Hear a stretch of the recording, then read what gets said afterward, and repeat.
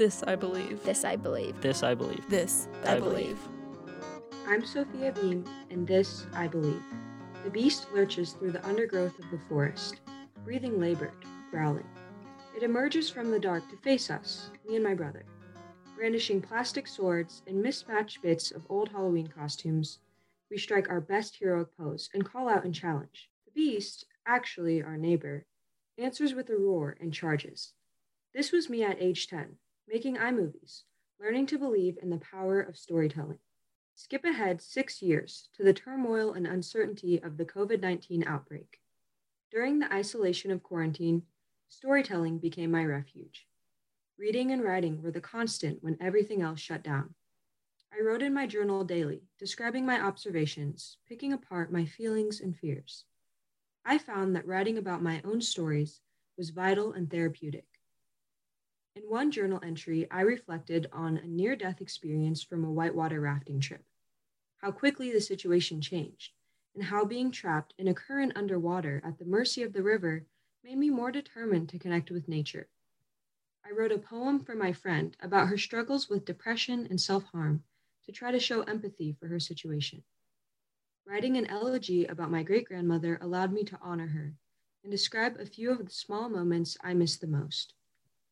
Sometimes my brother and I would create alternative endings to some of our favorite comics and movies, blending characters and scenes. We did crazy mashups that didn't make much sense, but they did make us laugh. We worked on story ideas, wrote character sketches, and watched some of our old iMovies.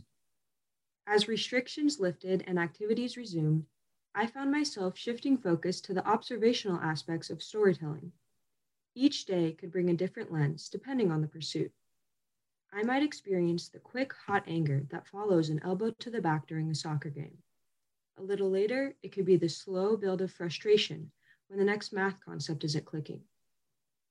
I could write about the high pulse rate joy of scoring a goal, the exhilaration of a tight jazz band set, or the weary satisfaction of finishing a volunteer project with friends.